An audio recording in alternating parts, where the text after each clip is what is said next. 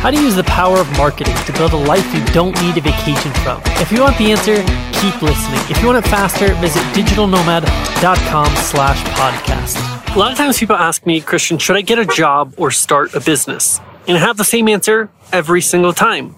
It doesn't matter who it is and what they say after that. And the answer is get a job. Because starting a business is for those of us who can't do anything else but. If every cell in your body is not screaming, I do not want this job and I have to do my own thing, then you're probably not cut out for entrepreneurship.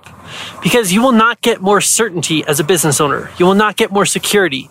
But what you will get is to deal with that urge that says, I can do nothing but start my own business. So if you're still asking, should I get a job or start a business? You might not be ready yet. Doesn't mean you won't be someday. Doesn't mean you won't be next month or next year.